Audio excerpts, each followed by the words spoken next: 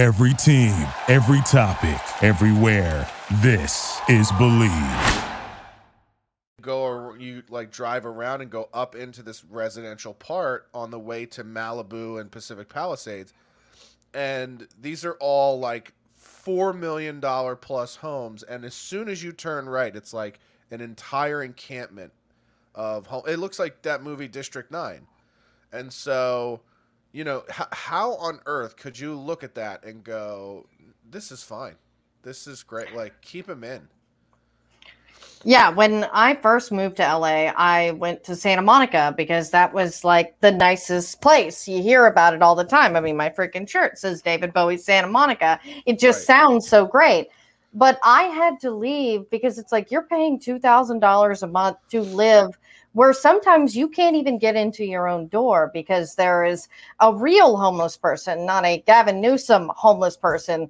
The, narrative driven mom of 2 kids who lost her husband and, is couch surfing and trying to find a job. No, the mentally ill homeless person. Yeah. the real homeless. I love when they pretend that these are like displaced immigrants or people who are down on their luck. And it's like, that's funny because that's not what I'm seeing. I'm seeing a meth head jerking off in the middle of the street. That's what I'm seeing. Like, I was driving back before the pandemic. I was still driving like Uber and Lyft, and I had a BMW SUV at the time, and it was like 7 a.m. I had driven overnight. It was like 7 a.m, and I was downtown, and I had just dropped somebody off at work, and I was like, I'm gonna head home. I'm only 7 miles from home in Burbank, and I called my dad, and I was like, he's probably up. He lives on the East Coast, and I call him, and I'm just catching up, and I'm stopped on Hill Street, like downtown by the courthouse, getting ready to get back on the 110 and go to Burbank. And I'm at a traffic light. And you ever know how, like, sometimes when you're on the phone in the car, you're seeing what's going on around you, but you're kind of zoned out. Yeah. And it's the best way to be in LA sometimes. Yes. So you're kind of like looking through the people, and people are crossing. And all of a sudden, this guy stops in front of me. And he's wearing a trench coat. Mexican dude, probably like 27 to 35. And all of a sudden, the trench coat opens. The man is fully nude. He drops his clothes and literally starts pounding on the hood of my car naked at 7 a.m. on Hill Street. So imagine every romantic comedy you've ever seen set in New York, and imagine that number of people walking through Times Square. That's Hill Street downtown at 7 a.m. People are going to the courthouse, lawyers, people with cases, people with traffic things, people with custody battles. This is the most busy, congested part of downtown LA at the most busy, congested time. And I have a naked drug addict pounding on the hood of my car and moonwalking in the crosswalk while the light is red. And strangely enough, the man, this is obviously his fucking morning routine, because by the time the light had turned, all his clothes were back on and he was out of the way. And I was able to just proceed with my day. But I was maybe he just has OCD and has to do that, or his mother will die. Right. Well, I'll tell you, if I could wish on anyone's mother to die back in time before they were born, it was this guy. But it was just like, I was like, is anybody seeing this shit? Like, this and you really get desensitized to it when you see it every day. Yeah, it's just a Tuesday, and I really was. I was just like, my dad's like, what is that noise? I go, that's fucking homeless meth head pounding on the hood of my car while he's shaking his dick in my face. And, he's like, oh, God. My dad was like, I would have drove through that if that happened to me. I would literally just run that man over and leave. And I go, yeah, well, it's Los Angeles. We're used to it. Yeah, because I remember getting a ticket as I'm, newly in Los Angeles, driving through West Hollywood. I'm at a stoplight. And so, of course, I'm checking my phone, learning how long it's going to take to get back to Santa Monica. And, of course, I get stopped by a cop. But while he's giving me a ticket for being on my phone at a red light, there is a homeless man taking a dump in front of a Whole Foods with kids and mothers all, going in and out of the grocery store. But God forbid I looked at my phone at a red light. Yeah, this is where this will be controversial, but this is where I agree with China and Japan. Like, if they don't have homeless people in Japan. I don't know if you've ever watched a documentary in Japan. Mm-hmm. Right. Well, yeah, I like Japan. If you can't survive, you don't get to live on the street. You go to prison, or you can just They buy you a bus ticket to the suicide forest, my friend. And it's weird because That'd be a cool movie, Bus Ticket to the Suicide Forest. Yeah, Or well, definitely they like already- an AC/DC song. they already made it. Logan Paul Yeah. directed it, and it almost ended his career. Oh, yeah. But now he makes more money boxing than most people in boxing. Listen, that kid will Yeah. make more money than most people doing whatever if he decided he was going to start doing gay porn, it would be the most profitable gay porn in the history Oh, of yeah. the business. I mean, there are some people that just have developed and amassed what the kind of following that they have where they can do anything and they'll make a ton of money at it. So, I don't have any ill will towards those guys. I think they figured it out. Like, I'm in the same boat. It's like, I'm almost impressed. Like, Yeah, I I mean- mean, listen, there are a lot of shittier people making money in filthier ways. So, oh, yeah. They're They not pretend they're hurting good. The anybody. Paul boys don't pretend like they're goodies. No, and Well- there's nothing. I mean, what's worse, by the way, Bill Gates or Logan Paul or Jake Paul? I mean, Bill Gates molests children, so as far as I know, the Paul boys don't. But- right. Well, and even if he didn't molest children, you can still look at everything else he's done in the name of charity and science, and still be like, some of that seems pretty fucking horrible. Mhm. Like trialing vaccines overseas that kill a lot of people, like and different intravenous drug treatments and stuff. Like that, he's definitely got this weird. Where did this Bill Gates come from? And this is the kind of cautionary tale that I think people have to realize is like Bill Gates was like the nerdy computer guy when we were kids growing up, and now he's like we have to worry about overpopulation and like he's literally become Ozymandias from fucking. The Yes, Watchmen. from Watchmen. Yeah. Yes, and it's like, dude, what are we doing? Like this guy. It's funny. I've literally made is gonna that be like- comparison before. I was like, it's like yeah, he's Ozymandias. no, Like, no, yeah. I have to let the giant squid in to kill everybody so that we can unite. It's like that is totally who Bill Gates has become, and yeah, I mean that just tells you, I'm absolutely about capitalism and competition, but there are some people where. At some point, when you start to see what they do with the money, you got to be like, yeah, we got to kill this motherfucker. Like, we got to get rid of this guy. This guy's a problem for the planet. Yeah, look, he's just a giant starfish, and we've got to get rid of him. Okay, if we just Yeah. put a nice little spin on it, I mean, but talk about someone who's cancel proof. Because how many times is like just the Epstein stuff come up recently, and it's just like a little bit of news here. I mean, but news isn't really news anymore. It's really hard to find trusted sources. Yeah, I don't know if you saw what I posted yesterday, but we're going back and watching Difficult People on Hulu, which is a funny show. I've not watched that yet. Oh, But well, it's yeah, loaded it looks with- good. It's Mm. loaded with all kinds of pop culture references and shitting on celebrities, so I think you would dig it. But Billy Eichner is the main star, and in the show, he uses a pseudonym. He's not Billy Eichner; he's Billy Epstein. And I was like, "Ooh, Ooh. that didn't age well. Like that choice of alternate last name didn't change well." It would be like my first name was Jeffrey, and I was like, I don't want to go by Jeffrey Denny. What about Jeffrey Dahmer? How's that sound? I would like it, but Yeah. I'm a Dahmer fangirl myself. But Oh, you're tired of all the Ted Bundy docs. You're like, when are we gonna get the Dahmer docs about how fuckable he was? exactly, because at least he is far more interesting than Bundy. Like, I really love this discussion, by the way, because it's like Bundy is what I love to call, because it's the worst thing you can ever call him, a textbook narcissist. Because it's Yeah. like, okay, yeah, he hates his mom, he hated his girlfriend, he killed people. Boring. Dahmer had a brain defect, been totally understood everything was wrong, and he had lovely parents. That's why he's far more interesting. Yeah, and when Jeffrey Dahmer eats pussy, he finishes it. So that's fun too. Just like Army Hammer. Mhm. Another lovely jet. Yeah, boy, that guy started fucking guys in a movie a few years ago, and never looked back. He's like, now I need crazier, weirder shit to come. But it always comes to that. It's like you just got to keep going at it and really breaking that mold. That's why I'm glad I never really experimented with any wild shit. Like I had girlfriends that were into wild shit over the years, And I'm like, dude, I'm glad that I've always stayed pretty meat and potatoes in the bedroom, because I would hate to be one of those guys who literally pushed the throttle past the point of no return. And now you're just like, I can't even get hard unless somebody's bleeding or choking to death. Like Trevor Bauer. Allegedly. Yeah. Allegedly Trevor Bauer, yeah.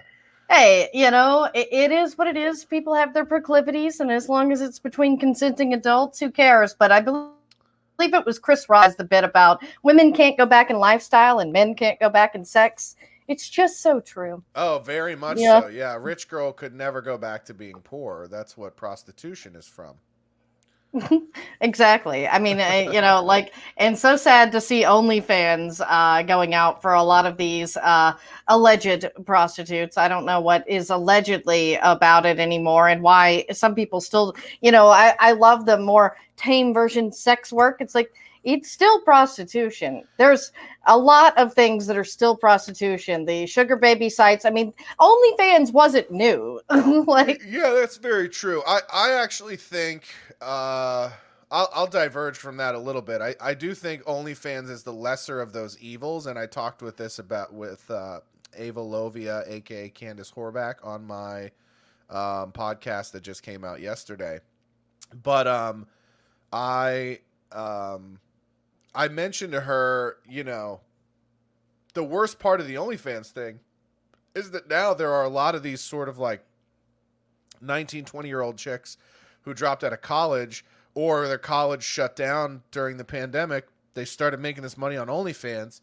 And now it's like, well, you can't put the toothpaste back in the tube, because you can't necessarily go work at like Starbucks when your pussy's all over the internet, because people will, if you're good looking enough to do that and make money at it, then you're good looking enough for everyone at your work to Google you the second you start working. Because that's exactly what people do, by the way. Yeah, we all do it. Yeah, and then they're gonna they'll find your stuff, right?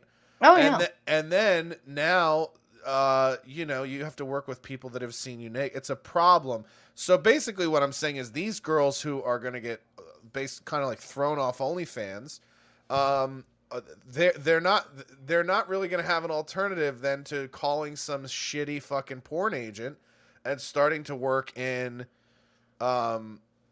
traditional adult films, where they'll get exploited, abused, all of these other things. And so I said the worst part of this OnlyFans thing is all of these seedy fucking porn agents who take like 50% of girls' money are sitting back like, yes, now you need me again. You know what I mean? So like, yeah, that part is the sad, shitty unintended consequences. And yes. But that is the thing, is like, unfortunately, a lot of people did make bank on OnlyFans, but that's sort of part of the problem. And it sort of created this pyramid scheme that wound up being similar to pimping, porn agents, like every other way, because they can go no other way.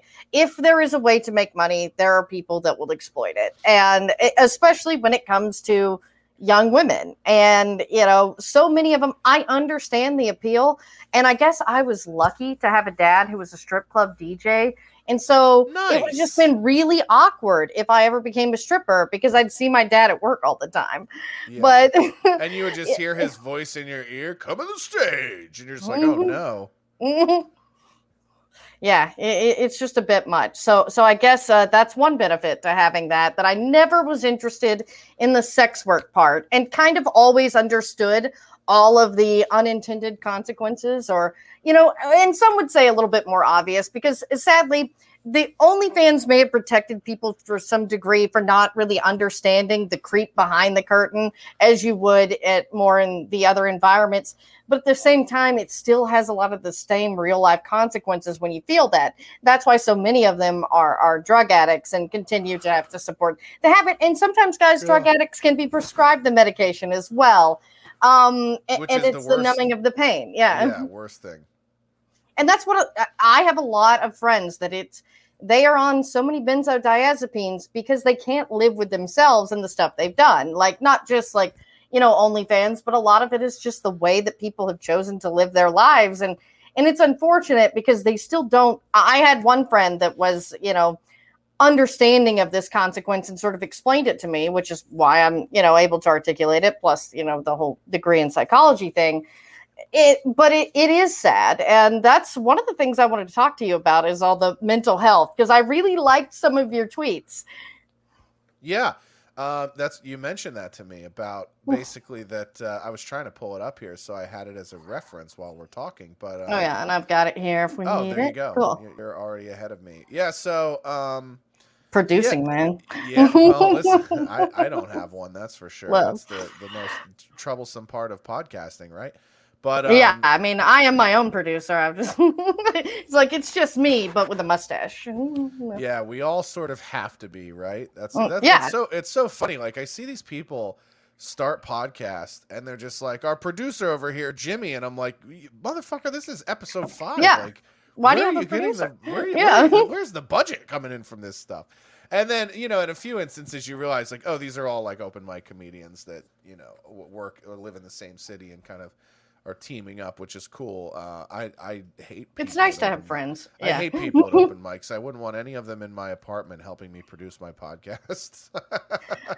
Oh yeah, I mean that's one of the saddest things about LA comedy is the open mic scene. And some of us have tried to do more private mics to kind of weed out the crazies, but hell, I even had a guy stalk me at a private open mic. It's like, wow, how'd you get this address? Like, yeah, and like I don't know what I've been to open mics around the country. Like, back when I had a day job, I would travel around the country and for work, and then I would try to hit open mics in different cities as I traveled. And for the most part, the weirdest open micer you'd get in other cities is like that older guy, like the 50, 60-year-old open micer who works in an office or whatever, and he's had the same 10 minutes and he goes and does his 10 minutes at every open mic around town and that's his evening, right? And so I found the tweets. Now we're good. But yeah, so but in LA, you have all kinds of flavors of open micer, like failed actor, failed actress, failed musician, a lot of failures, raging narcissist, any other capacity, guys who think they're fucking models, guys who think they're, it's amazing the level of fucking delusion that exists in the LA open mic scene is beyond me. And it's like not a single person who really is good at comedy and cares about comedy. Like they're literally just people that are trying to, it's like fame is closing the subway door and they're the guy running in at the last minute, jamming their arms in, trying to squeeze it. I mean, it's like that is the LA open mic scene. There's nothing productive or fun about it. Like and I was telling my buddy Carl, who's my neighbor, about this, who's also a comic, and I was like, dude, I'm done chasing spots around the city. It's like, what is the purpose of that? Like, I get more reps in writing the show that I do for Censored TV now, and filming it and producing it and everything else. It's basically like writing 30 new minutes of material a week and having to tighten it and sharpen it in a couple of days, and then performing it and filming it and editing it. And it's like, by the time I'm done doing a show, if there's a bit in that show that I want to go do in my stand-up act, it's ready.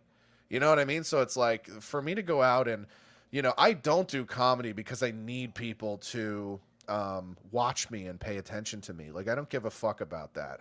And so the idea that, like, I would get something out of going to some fucking laundromat and having 30 other losers from my city who think they do what I do look at me while I do it. It would be like, oh, I like jerking off, but I need an audience. It's like, no, I don't.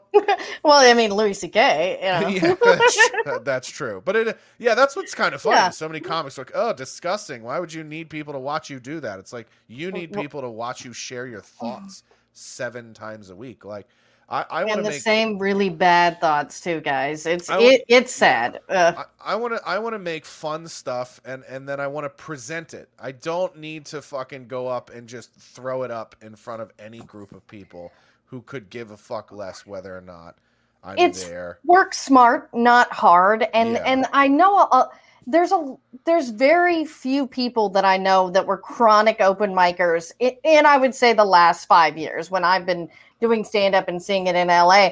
But it never ceased to amaze me how they really didn't understand that they were burning themselves out, and whether they were getting somewhere or not, it was hard to tell, because it's like, okay, like, the only ones of us going are your friends who support you, and it kind of works stuff out. And they really push this idea in a lot of stand-up classes, except, I think Gary Katzman, one of his, like, I listened to him on a podcast and was like, oh, okay, he's not one of those, because that's not really effective anymore. Because again, everything saturates, and including podcasts now, but it never ceased to amaze me how these open micers, they would go and do the same set over and over again every night of the week, paying $5, but then to get them to be a guest on a podcast, it was like, well, what? Like, and it's like everybody at that open mic is a comic. There's no audience for the most there's not part. a single real consumer of comedy there. So but 1,000 downloads, that's an audience. Yeah. Yeah, it's like, would you like to go to a trade show that only has other competitors of yours there showing off their stuff? And you're like, oh, there's not a single buyer. There's not a single possible customer or buyer in the room. And they go, no, yeah, but it's a $2,000 booth fee. And you're like, sign me up. Like, that's what an open mic is. And so it's like, I loved open mics, and I want to go back and say this. When I started in Minneapolis, the open mic scene there was fucking incredible, and the comics all loved comedy, and they did it. And by the way, you could perform for each other because everybody was trying. Yeah. Everybody was basically trying to develop their hour for the road. The best you can kind of hope for out there is becoming a road guy and working for Joel Pace or John Yoder at Funny Business or some of these other kind of small club bookers. I think like the fucking Super Bowl is working for Stroop at the Funny Bones. And so and then maybe if you get really good as one of those guys, you're a guy who like headlines the weeknights and then middles for a big act when they come in on the weekends. So all of these guys were just trying to sharpen their fucking saws to go out and make a living doing comedy. And everyone loved comedy. And so like they were like workshops. You'd go up, you'd do your material, you'd come off, and then two guys that you're not even really friends with that are other comedians in the scene would be like, hey man, what about if you move this here, if you move that there? Like, and we were really trying to develop our acts and really trying to get better. And that doesn't exist in Los Angeles at all. It's like you said, people show up and they do the same act they've been doing for 10 years. It's like, you should be bombing at every single open mic because you should be taking up shit that you're absolutely not ready and is absolutely not developed and is just raw as fuck. And if you're not bombing at open mics, there's no point in going because if you're taking up shit that's proven, what are you proving? Yeah. You're trying to prove to the other losers that you're less of a loser. I mean, it makes no sense. I think comedy has evolved past that point, right? And quite frankly, if you're not a good enough performer and good enough at memorization and confident enough in your own skin to where you need to go up 17 times a week to get it down, you're not a comedian. Get the fuck off the stage altogether. Because it's like, one of the things that drives me nuts, I just watched that show, The Wedding Coach, with Jamie Lee, the comedian. And it's like these couples getting married. And nothing drives me worse than watching two people that are literally about to spend the rest of their lives together reading their vows off a sheet of paper. It's like, if you should have that shit memorized. If this person matters that much to you, how about you fucking rehearse it and you have it memorized so you can look them in the eye while you're telling them you love them. Yeah. And I'm like, if you can't memorize your fucking vows, maybe don't get married. And that's how I feel. Like, if you can't memorize your act, memorize your material, or at least have an idea of where you want to take it and then go do it and tighten it up. And if it's a longer bit, like if you're doing a 5-minute bit, I get it. That needs to be worked out. But it's like, then that's it. Then you're basically going out and you're learning your lines and developing your shit. But you should be doing that in different places around different people with the sole purpose of getting it right and getting it better, not fucking insulating yourself from criticism and being seen by anybody who matters. You know, it's amazing how you can look at all those shitty open mics, and for some reason, the good comics are never at them. Isn't that funny? Isn't it funny that even somebody like a Jeremiah Watkins, who I think is a very funny comic, but he's not mega famous. I don't see him at those shitty open mics. I don't see, I don't see Dean Del Rey at those shitty open mics. I don't see Kirk Fox at those shitty open mics. I So love it's like Kirk Fox. you don't even see. So that's what I'm saying is like you don't even see the working guys, the not famous regulars. You don't see them at those shows. Why not? Because it's a pyramid scheme. It really is. Right. That you really don't have to pay for the $5, the 2 drinks, the whatever. It's nothing. But it is sort of that thing, and this get in a lot of the comedy. I mean, there are good comedy classes, there are good improv classes, but so much of this has been about feeding the ego and kind of bringing it back to our overall topic of narcissism, and that's the real epidemic. These people, like, this to them, even if they suck, they don't feel like they suck because they feel like they're doing something. The open mic is the equivalent, to go with your analogy thing here that I like, that's been going on, is the equivalent to putting hashtag Black Lives Matter, hashtag, whatever, and hashtag COVID-19 or whatever it is. Like, that's their sort of equivalent, it's satiating. Like, so it's sort of like going to community college or anything like that. You feel like you're doing something, but you're not really doing something. It's just to get people off your back. Fuck like you, anybody who went to community college. Well, hell, I did, but that was because I, dropped out of high school. I just went to community college your year, but I went on to do other stuff. But yeah, a lot of people do it just to, not work.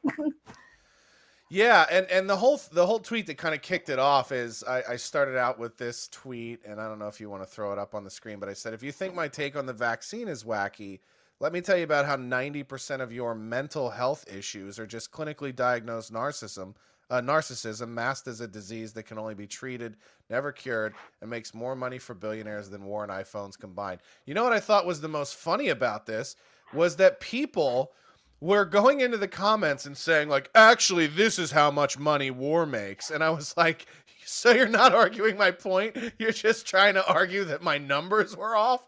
Okay. But yeah, it's just one of those things where, I look around, and the thing that kind of spawned this little thread, I'll go on to continue. I said, depression is not a disease. It's merely a byproduct of empathy, just like carbon dioxide. Yeah, just in case I ever use this. So this is one that I feel a lot, and I've had people on that are supposedly clinically diagnosed depression, but I remember I have been, but even I was like, no, I get where you're going, and I like this. Well, yeah, and kind of my thought is like when people go like, oh, I have clinical depression or I have depression. I remember like talking to my father about depression when I was younger, and being like, man, does like depression run in our family? And he was like, yeah, we're fucking Irish. What do you think? And I was like, well, has anyone been diagnosed? What is like diagnosed? He's like, depression is a byproduct of a life well lived. He goes, if you don't go out in the world and see what the fuck is happening around you and you feel fine about it, you'd have to be fucking crazy. Like, the world is a horrible place. People are horrible to each other. The good guys don't always win. If you're just walking around like sunny days, like, you're fucking mentally ill. Mm-hmm. The person who's just reacting to badness in the world, that's not a disease. And it's like I said, that it's a byproduct of empathy. Meaning, if you have empathy or you care about the things that are happening in the world, then yeah, you're going to feel fucking depressed sometimes. But to me, the perspective is you should look at your depression and go, oh my God, at least I still feel something for people, or at least I still feel bad. It's like what we talk about with homelessness. Those people should feel immense shame to the point of where they never come out in public. That's how it works in Japan. They don't ever leave that. Most of them kill themselves in shame, and which we should probably be more supportive of in this country is shame-based suicides. But I know I'm supportive of it, but I'm a bad person. Like, oh, if that person was too ashamed, let them, that's their choice. Let them do what they want to do. But my point is we shouldn't be looking at depression as this fucking crutch or this thing that we lean on. It should be a reminder that we're still human, a reminder that we still feel highs and lows. If all you feel are highs, that's not real. That's not being a human being. that's delusional, and that's a whole separate issue. But yeah, I mean, the biggest problem that we are facing in this world today is severe unchecked narcissism. And especially those of us in the entertainment industry, we all have some level of it, of course. But, you know, luckily, most of us used to tamp it down. But the biggest problem today is it's so easy to be validated for those feelings. And it's so wrong. It's the digital dopamine, like with the like. Yeah, well, the nothing. people that are validating those feelings also have those feelings. Oh, yeah. You know, like, and I'll tell you this, like, I would argue on the flip side, you say everybody who has or is doing what we do has some level of narcissism. I agree with you, because it's like, just the idea that I think what I say into a microphone is important enough to where somebody would ever want to hear it is some level of narcissism, right? But I would argue that my biggest, the thing that holds me back in my career is a lack of unabated narcissism. Like, I don't have an unwavering confidence. I don't wake up every day and be like, I'm chosen to do this. I'm chosen to win. I'm destined to succeed. All I have to do is manifest it. I don't think crazy shit like that. I think practically, and I go like, okay, like, how am I going to build an audience? How am I going to get people to like what I do? How do I get the people that like what I do to be more engaged? How do I, like, it's a very binary ones and zeros. Like, how do I build this thing brick by brick? And I do believe that if I had that unwavering narcissism of like, I'm just great, and if I just put my greatness out into the world, then good things will happen, I would probably be more successful than I am right now. So I think my biggest flaw is not being delusional enough. Yeah, and it's so unfortunate that has been rewarded so much now. If I say, because my heroes are, of course, Adam Carolla and Dr. Drew. I grew up and, you know, because when your dad's a strip club DJ, you wish your dad was Adam Carolla, and you listen to him and Dr. Drew as your gay dad. You listen to Loveline. Yeah, I love that growing up. And it's just like, you know, Dr. Drew has this narcissism test, and I really started giving it to people as a joke, but it really sort of let me into who to hang out with and who not to. And it's interesting because I have the same score as Adam Carolla, 14. And it's funny because a lot of people feel like, oh, the most famous or the most talented people are the most narcissistic. And it's like, no. They're typically all in this, you know, under 20 range. But when you're over 25 to, I believe a scale goes to 40, those are your seriously delusional people. And yes, some of those people are your YouTube, you know, stars. And again, this, you know, if the video goes anywhere, it'll be on there. I mean, it's not to say that there's bad content on there and everybody on there is even that. It's just there's so many people that I know from you know, it was basically a glorified open mic, worked at AfterBuzz TV and all the hosts there. But most of them, when I would give them the test, would rank 25 or higher. And because they were the people that just wanted to show up and they wouldn't say anything of value. They wouldn't have any kind of connection to what they were talking about. It's just, I'm me and I'm saying it, so everybody must love it. And that's what I don't think people understand. It's one thing to be like, you know, I feel like I should do this because I've done all the research. I have the, you know, all the tools to do it. It's another to be like, I'm me and everyone should just love me. Well, and to think that like sadness and being bummed out is some sort of like affliction just like shows you what an entitled attitude a person would have to think that. Like, if I wake up and I feel shitty on a day, there's a perfectly good explanation for it. Either one, I'm not doing a good enough job of taking care of my mind and body.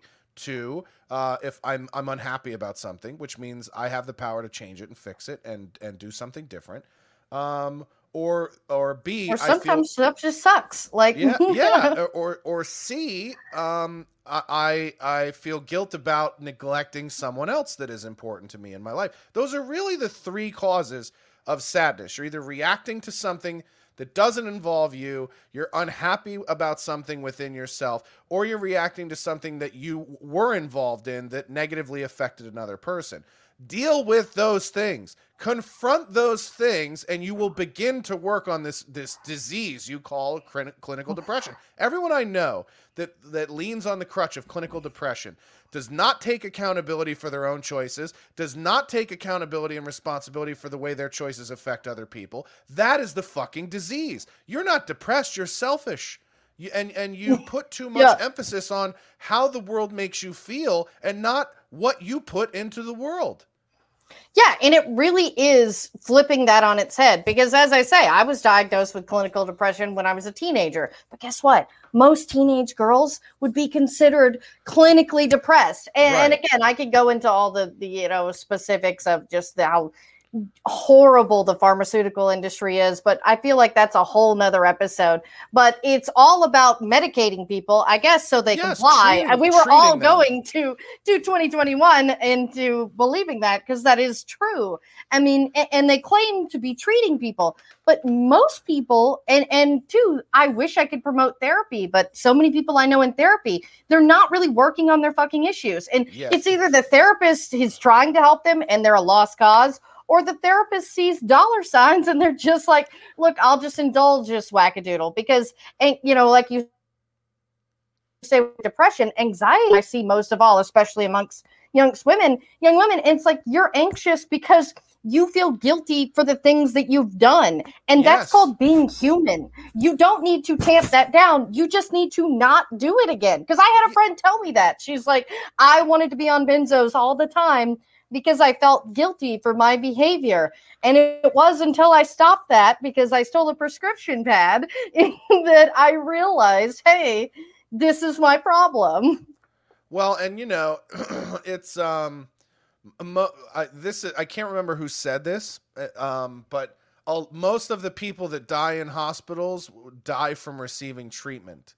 And so that was like a weird way of somebody saying that always stuck with me of like, wow, most of the people who die from being treated. And we have a real epidemic of people wanting to be treated in this country. Nobody's being cured of anything. Nobody's actually being healed of anything. But boy, is there a lot of money in treatment. And therapy is like the biggest one. I mean, therapy, and I want to make like, maybe someday, and maybe this will be in my special, but I really do feel like I have in me like one of these epic sort of George Carlin pieces about all of this because, I view this as the number one affliction that America faces is this epidemic or pandemic of narcissism that we are disguising as illness, and then the most pernicious thing is the money being made in treating it. And the fact that we're lying to these people and telling them that they're sick to make money. So why would anybody be shocked that those same people would be so blindly pro-vaccine and so blindly let's trust the CDC? Because they read the DSM-5 and they consider themselves sick. And they go, oh, yeah, I have that, I have that, I have that. Yeah, it's like a checkbox. Like, me, this. And it's like, only 5% of the population is actually mentally ill. And that statistic hasn't gone up. Because I'm sorry, personality disorders like narcissism are not considered real mental illness. Right. Yeah, and the funny thing is 90% of the people that would yell at you for saying gender dysphoria is a legitimate mental illness, they would go, how dare you? That person is just trying to be their true self. I, on the other hand, who think that being upset at any moment is an illness, is a disease. I'm sick. I should be treated. That person's just trying to live their truth. And it's like, maybe if you lived your fucking truth, you wouldn't need It's pills. all hypocrisy. Like, none of it tracks. And that's just where I'll say, look, I love the bleeding heart liberal that really loves everybody and is all about, good vibes and helping people. But that person is not the people spouting these days as a rule. Like, there's a handful of people, but most of them are the people that it doesn't matter what it is, whatever's the most popular. But oh no, they all in their mind believe that they were the unpopular kid. And I mean, they create this whole narrative, the narcissism. It's like everybody was against them or they're fighting against the man. Well, you are the man. Like, it's all projection. And that's a big part of narcissism. Yeah, it's like, and this, again, like I go back to this idea that like, unless you're achieving utter happiness all the time, that you're somehow failing. And it's funny, I had a friend get mad at me about this, like probably a year ago, and she was going through treatment, getting clean and sober. And we were having a conversation back and forth through Instagram about, happiness. And I said, and she's like, oh, like, do you feel like you're in a happy place? And I go, never. Like, happiness isn't a destination. Happiness is, is like a road sign you see on the way on the trip. And I go, there are you'll have moments of happiness, but I think trying to achieve happiness is a failing effort. Like, I don't view happiness that way. And she was so, this is what I think is so funny about people when they get clean and sober is like, some of them get so on this path of narcissistic entitlement to health that like, she thought me having a different perspective or a different worldview on happiness was somehow going to negatively contribute to her sobriety and her perspective of what the world was supposed to be. So she's like, well, if it's that fragile, then yeah, it was good luck. Yeah. But she's just like, I can't be around negative people. And I go, wait a minute, what about this? How is that negative? How is this negative? I'm telling you that the idea that default is to just be blindly happy is insane. And if you're trying to pursue that and accomplish it, you're going to fail. What you need to understand and what makes you a more appreciative person in life is knowing that if you are dedicated to accomplishing things in your life that are hard, there are going to be happy moments on the way to that, and there are going to be down moments on the way to that. That's not being pessimistic. That's being realistic. That's saying like,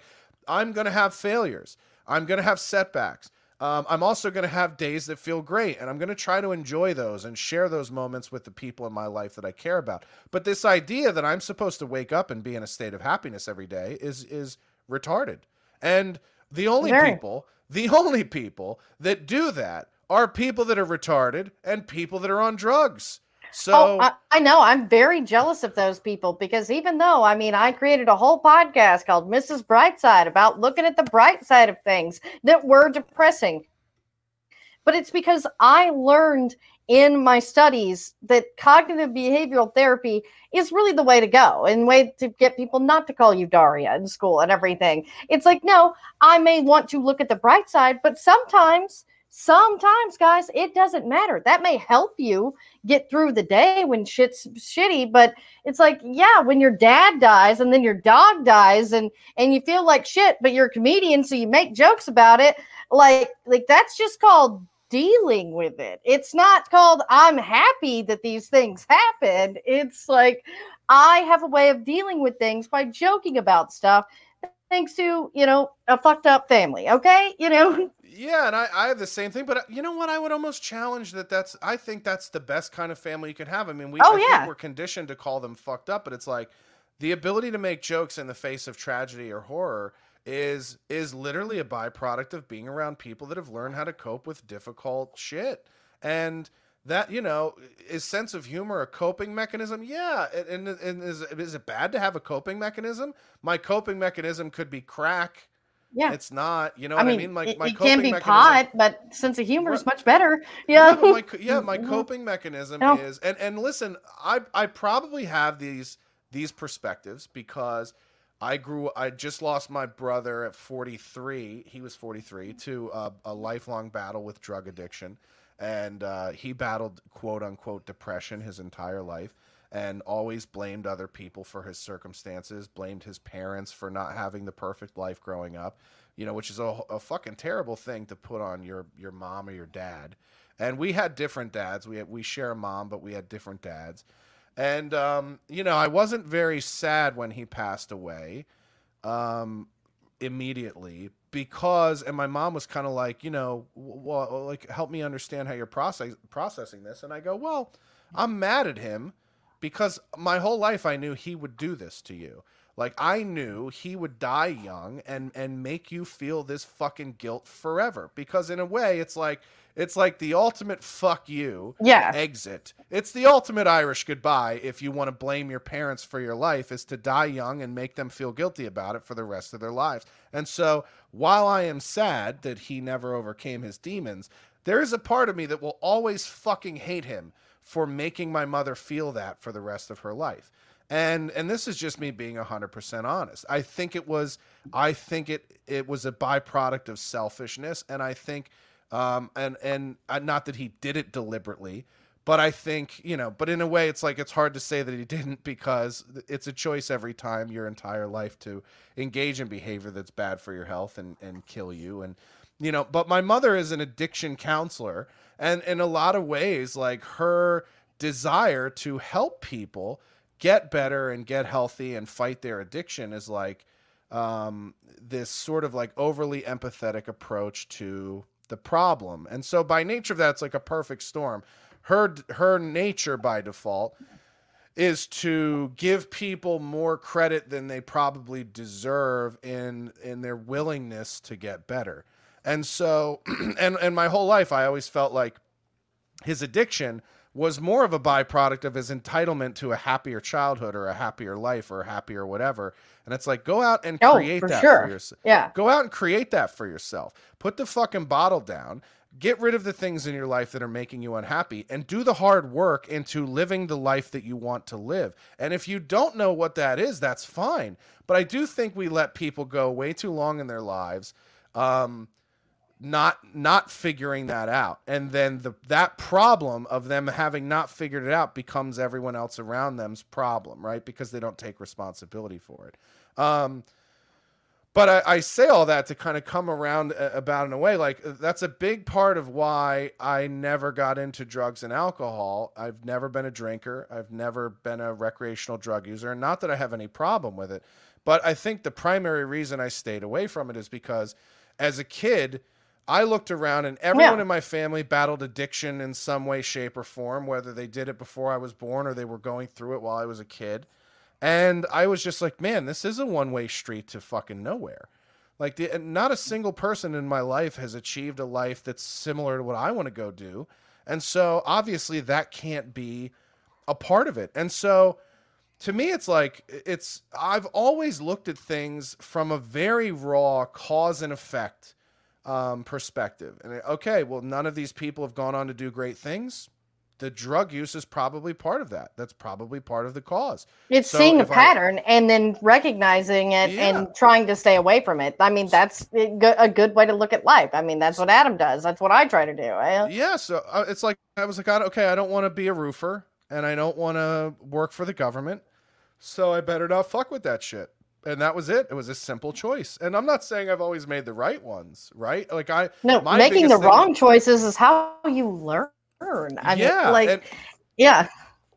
you know, most of the bad choices I've made in my life are a byproduct of my temper and my stubbornness, which are two things that I deal with, right? But again, it's like real healing and real treatment should be in you understanding yourself and being able to diagnose, like, oh yeah, this is why I did that.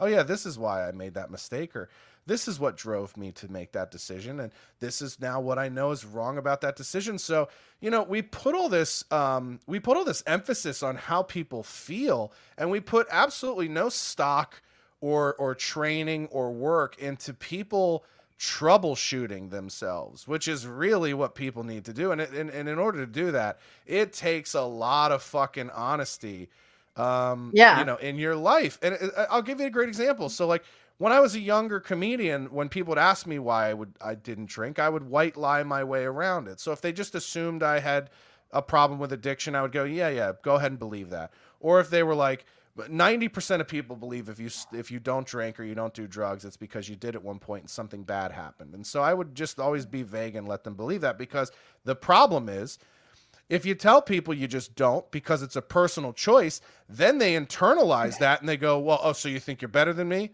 Oh, so you think you're better than me? Yeah. Yeah, because I do it, I'm a piece of shit. Oh, you think I do it because I got a problem? Like that, and then it's impossible to make friends, because now you're dealing with the things that they internalize about your personal choice, right? And then I turned 30 and I said, I don't give a fuck about that anymore. And so I would go on podcasts and I tell this real story, which I just told you about, like why I don't drink, why I don't do drugs. And if that wasn't good enough for people, they could go fuck themselves, right? And so it took me until I was 30. To me, and I have plenty of friends who don't drink, and you know, I come from a family who does. And I don't care. It's like, you know, they're like, it doesn't bother me if you drink around me. It's like, okay, well, you know, either way, it's fine. I mean, I not drink when we hang out or do it. Like, be respectful of one another.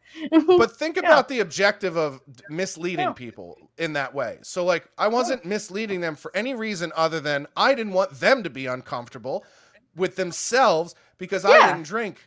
And it's like, so I'm letting you believe something about me that isn't true for your own fucking comfort and benefit. And then when you find out the truth, you turn around and call me a liar? Like, okay, so let's not do this anymore. How about fuck how you feel? How about fuck how anybody feels? I'm just going to tell you who I am and why I am the way that I am. And if you've got a problem with that or that bothers you, we don't have to be friends. But it took me a decent amount of time in life to get to that point of self-comfort or being cool with who I am, or so, I guess, what's the word I'm looking for? Like, so fortified in my choices and why I made them, to where I could just tell people, like, if the reality of that is, if you're too fragile to deal with the reality of why I've decided to be who I am, maybe we don't need to be interacting with each other. And so I don't think a lot of people ever get to that point, because they're so bogged down in this idea that, like, maybe I have a mental illness, maybe I have depression, maybe I have anxiety, maybe I have something that's not diagnosed, maybe I should go get looked at, maybe I should talk to a therapist. And all of these people's jobs are based on treating you, not curing you. No. Like, the government doesn't hand a therapist $1 million check every time somebody doesn't need therapy anymore. Maybe if they did that, you'd be amazed how quickly people were given a clean bill of mental health.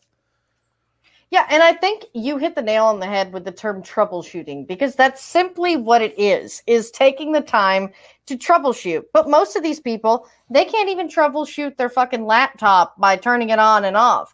So, of course, they don't know how to, or I assume, but based on that idiotic question that's asked every time you call about something. But it's one of those where it's like they don't sit there and internalize anything. It's all externalized. Yes. It's all like, you know, because sometimes when you're like, I really have a pattern of being around people like this, like, what is that about? Oh, because they remind you of your dad. They remind you of your brother. And it's thinking about those things and being cognizant of it, or whatever. It's like, you know, you chose not to drink because you saw your family members. And that makes total sense. It's like, that tracks. Oh my God. I have so many friends that are like that. It's like, yeah, they don't drink because their mother was an alcoholic. That's perfectly rational. And why does that have anything to do with me? I don't get it. Like, maybe if they were saying, hey, you shouldn't drink, that might be an issue. But typically people do not do that. It's like people, like Tim Tebow is the prime example of, everybody's like, he's shoving his religion down his throat. I never once heard Tim Tebow do that at all. It was all perception. And it's just like, look, I feel bad for the guy. All he wants to do is be in the NFL, and he's just not good enough. He's really like, and if he was not a Christian, and if he wasn't a virgin until he was married, and this good guy who doesn't even cuss, everybody would be on his side. He'd be like Rudy. But because he's better than you, and yes, he is, in your mind, he by is the way, better than you. He's better like, than you in your mind, not his, which is the crazy thing. It's like, but that's the thing, is like, the things that we do to cater to other people's insecurities. And I decided at like 30 that I'm not going to do that anymore. And you know, that is that, you want to talk about, like, what's the most harmful thing that we do to each other from person to person every day, is cater to each other's insecurities. Maybe, and to me, like, a good friend helps you troubleshoot those insecurities and helps you point those things out. I have a real bad track record in my life of, like, particularly with men, not particularly with women. The women friends I've had in my life generally stay around a lot longer than men, and I think it's because they appreciate the troubleshooting aspect of the way my brain works more than men do, because women are always trying to troubleshoot and fix problems, and men are always trying to redirect, and they're always trying to push off that there's a problem. I feel like it works with the opposite sex, because I have the opposite problem, except for like a handful of female friends that do kind of look to you for advice. But it does come from a competitive nature within your own sex, especially in the entertainment industry. So that's why that probably is. It's like they feel like they're competing with you, so they can't really open up to you and acknowledge, like, you know, the troubleshooting. And a lot of people do externalize with the same sex and are used to being validated. So maybe that's a lot of it. Yeah.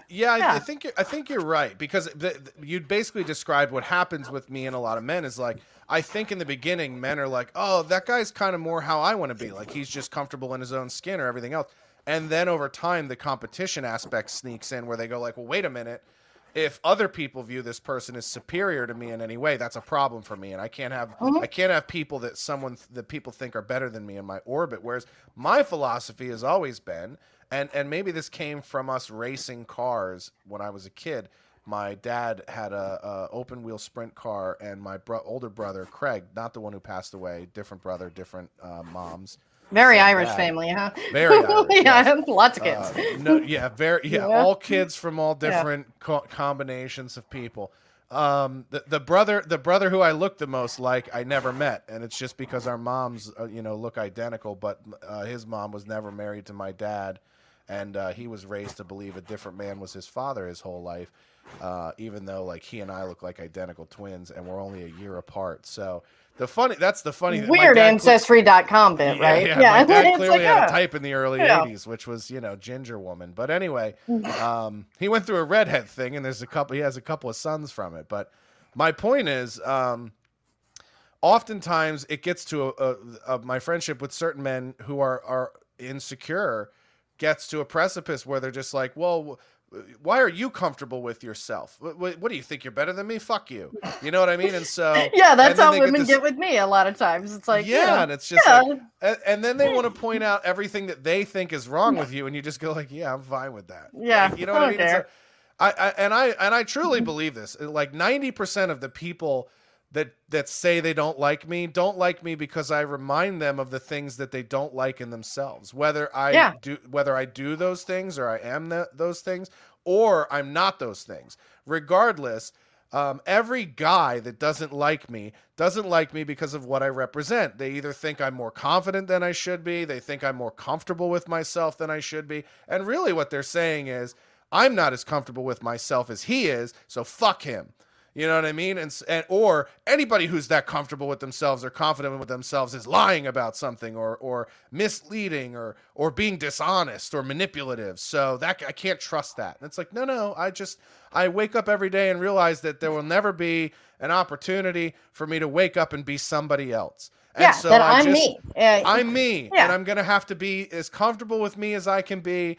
And if there are things about me that I wake up and don't like every day, it's up to me to change it. Right. So it's a real, I've heard this phrase used by people before, but it's radical acceptance. And I think the key to really being a mentally strong or mentally healthy person is just getting to a place of radical acceptance. My life is the way it is because of my choices, and only because of my choices. And if I want that to improve, I have to make different choices, which probably involves applying myself more, working harder, and in a lot of ways, working smarter. If you asked any of my bosses or mentors in my life, what is the biggest flaw in my personality? And I'll tell you this.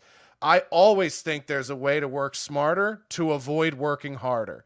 And same. And that is probably the worst thing about my personality is I'll troubleshoot something sometimes for so long that if I would have just rolled up my fucking sleeves and dove in, it would have been done anyway. Would it have been done the best way or the most efficient way or the most intelligently impressive way? Maybe not. But sometimes getting it done now is more important than doing it perfectly. And that's the thing I hate the most about myself. And I will tell you, anyone that's close to me in my life will tell you that's the thing they hate the most too, is that I let being perfect or doing something perfectly be the enemy of doing it well.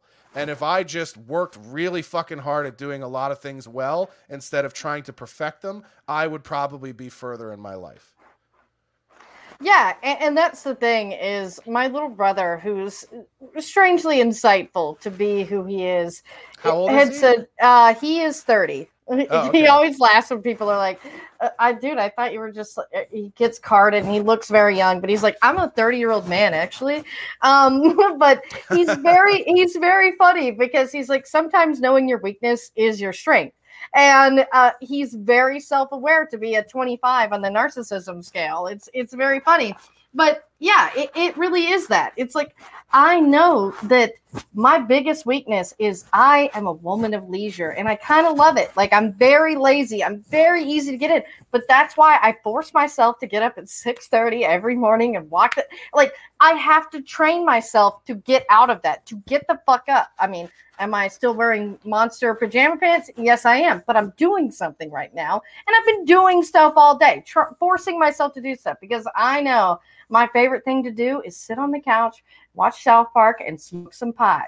But you know what? You can't do that and be successful all the time. That's not a profession. No. Yeah. No. And by the way, like, it's I'm so close fun. enough as a comedian. And it's so funny because, like, you know, that's what I think is hilarious is, like, you know, people that are like, oh, you don't smoke weed, so you must not live the same way I do. It's like, no, I don't need the weed. Yeah. I'll order a fucking pizza. I'm jealous. It's much I'll order cheaper. a pizza and sit on the couch with you while you smoke weed and watch South Park for hours.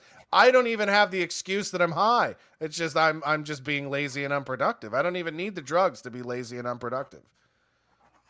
Yeah, you know, and the thing about weed is it just enhances who you are. But sometimes there are plenty of people I've known that it's like, yeah, no, they're pretty well McConaughey without it, you know. Yeah. Yeah, I mean, I can literally all right. And I'm just a lot of money on pot and alcohol. Yeah. Yeah, I literally can lose my train of thought mid-sentence, and I've never been a pot smoker my entire life. I'll be talking to the girlfriend, and I'll be like, what the fuck? In the middle of a sentence, I'll stop talking, and then I'll be like, what the fuck were we just talking about? Like, I have no... I will just literally, like, run off a cliff mentally and just completely lose track of what we're in the middle of discussing because something else will just pop up in my head and then occupy my brain power, and then I completely get derailed from whatever we were discussing. So in a weird way, like, podcasting is one of the best ways for me to focus my thoughts because I'm zoned in here at this screen. There's nothing else distracting me. I've got a ring light in my face. So it's like, in a way, it helps keep me focused on what we're discussing and what we're talking about. But there are still moments in my podcast I'm sure you could find where I'll just run off that cliff and be like, what were we even talking about? Yeah, were we? But yeah, I mean, but those are sometimes the fun moments though, because it's that minute of like you were so into what you were saying that you completely forgot what you were saying. Or maybe sometimes you're so busy like listening to yourself and being impressed with like, wow, that actually came out of my mouth really well, and then you completely forget to continue. You know, like that probably does happen. I will. Oh yeah, that's me. I get very impressed with myself. There are plenty of times where I'll tweet something and I'll be like, "That was fucking gold!" Like, and do the pretend swish, like, right. Oh yeah, swish. Yeah, where you're just like, "Oh, the word choice." Like, I get really horny for like the perfect sentence or the perfect word choice. Yeah. That really is like the slam dunk of the idea. So that's why I like Jeselnik. It's like he's pleased with himself. Like I could dig that. Like yeah. And I definitely, that's probably not always an attractive trait, but I definitely I can tell you that when I feel like I've done the same thing, I'm very pleased with myself too. Like, ooh, I couldn't have said that better, you know.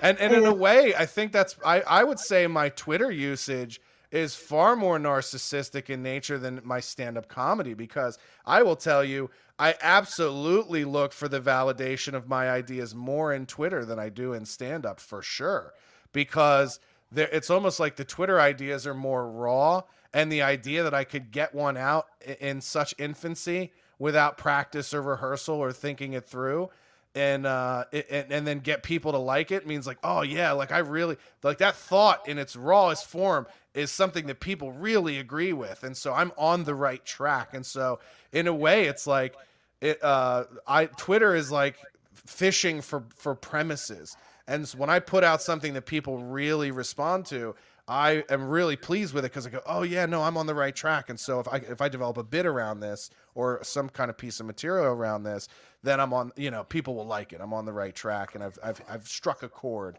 And so I think that's probably way more unhealthy for me than my relationship with stand-up is my relationship with Twitter specifically. Yeah, I'm what you would consider a Twitter comedian because, like, that's really, most of what I do, I guess.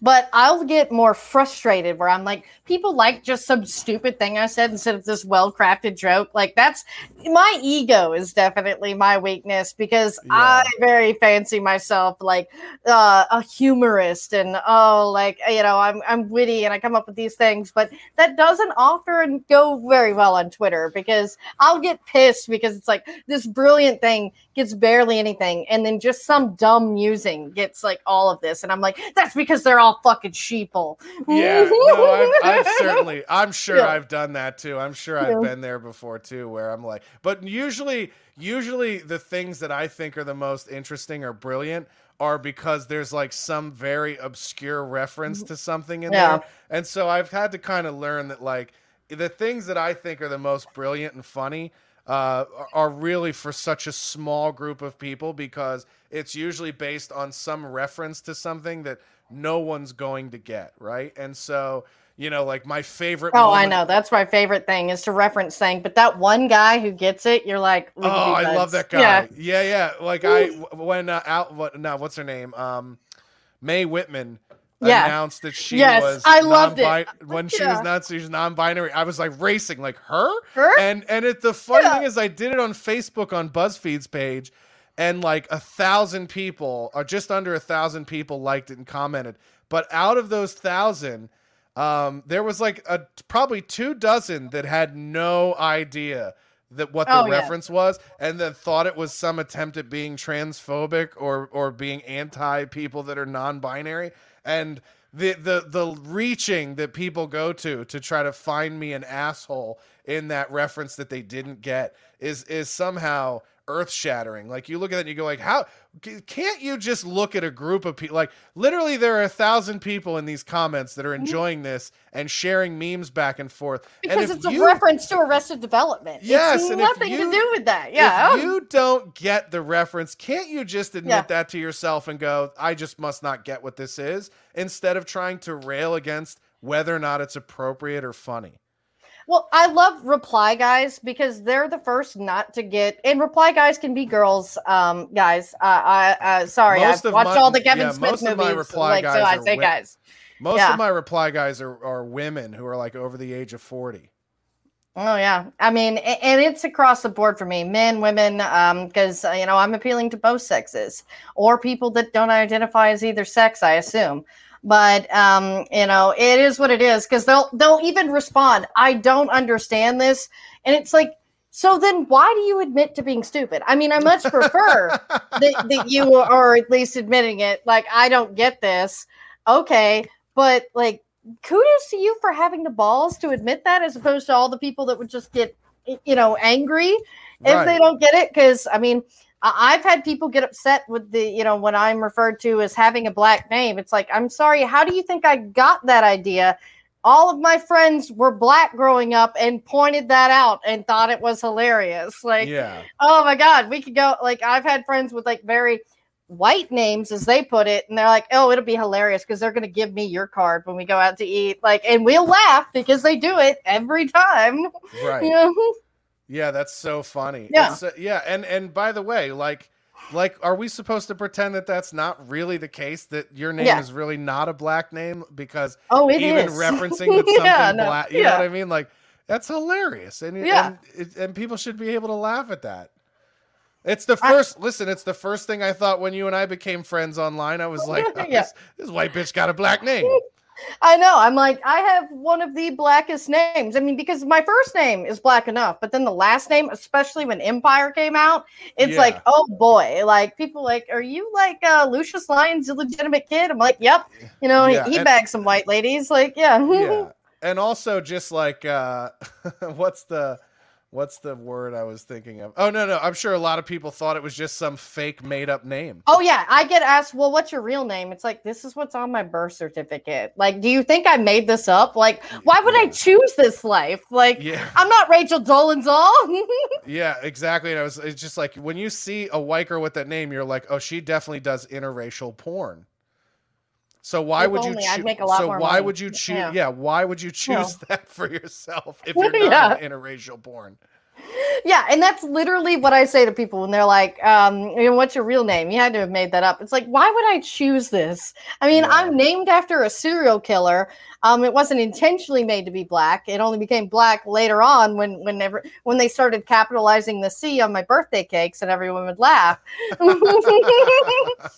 Like, That's hilarious. yeah, but it is what it is. It's a struggle having a black name in this country.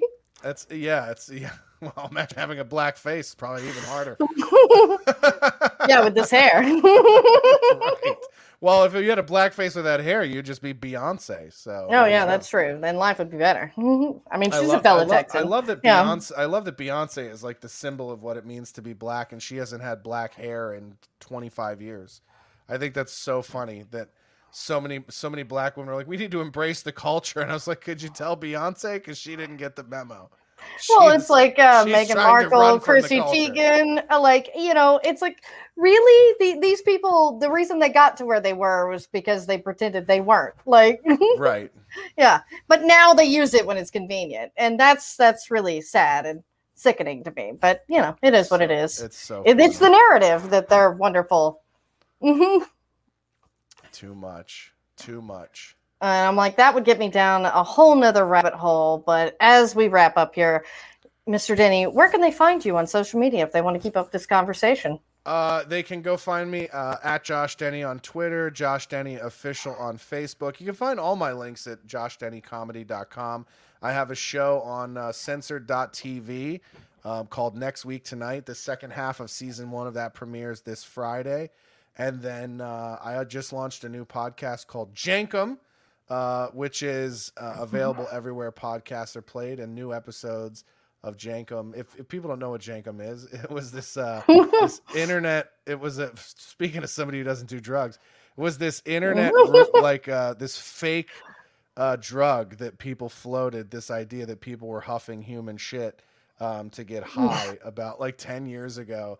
And the media bought it so much that news stories started running it like it was a real problem and a real epidemic in America, that teenage kids were huffing their own fermented shit to get high.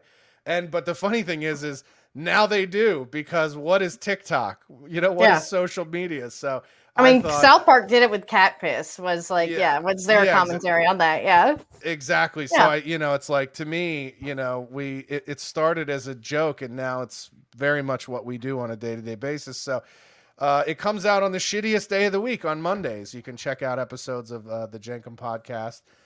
Subscribe anywhere podcasts are, and then there's a bonus show over on my locals page, which is kind of like Patreon, where we do a bonus talking shit portion. So we talk all the hot gossip and do fun Q&As with my guests, and it's a cool little world. It's a cool little. This is probably the first time in my career that I have like 2 projects that I love, and I'm excited to do them. Like, the thing I hated about podcasting for so long is like, I'm not psyched to do this every time I do it. Yeah, and now I get it. And now for the first time, I actually feel like I'm looking forward to, having guests on and talking shit and whatever, we talk about shit both like metaphorically and physically. It's called Jankum. I mean, you get high on huffing shit, and that's exactly what you're doing. Right. I get it. I was it's 2 jokes in one, man. Yeah, we spit shit, we huff shit. It's it's the real American experience. I am a real American. Yeah, maybe that should be the theme music. Oh, yeah. Hulk Hogan, man. But I'm not Hulk Hogan. I'm Lucretia Lyon, guys. You can always find me at LACRETIALYON anywhere on the internet, since there is only one. Catch me outside. How about that? All right. And since I was like enjoying our conversation so much, I just started to push record. We'll do kind of like a little fake intro here. Yeah, let me play this video, and then, because I like I said, I probably won't release a video, but we'll see. It's always worth doing.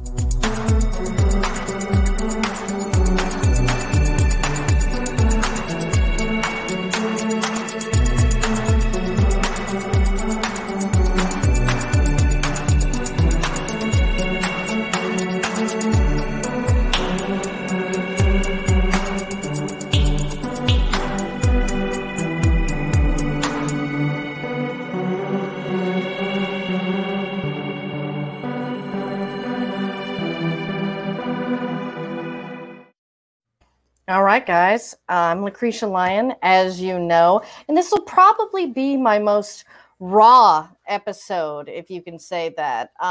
There might be some Hulk Hogan references. I might be referencing the future because this may or may not have been recorded after. But I have a special guest with me, comedian Josh Denny. How you doing, Josh? I'm doing well. How are you? I am pretty good. I mean, being able to foretell the future and everything. But, it is pop psychology. And that's what a lot of people assume what a psychologist does, or they go to a psychic thinking it's therapy. Yeah, I really like the intro. While I was watching the intro, I was like, oh, am I supposed to be remembering the Rorschachs and what I see when I look at them? Is this a test? I immediately thought it's always a test. And then the interesting thing is I bet this is really some like deep psychological shit. I bet more people remember the pop culture references in the opening than they remember what the Rorschachs made them think.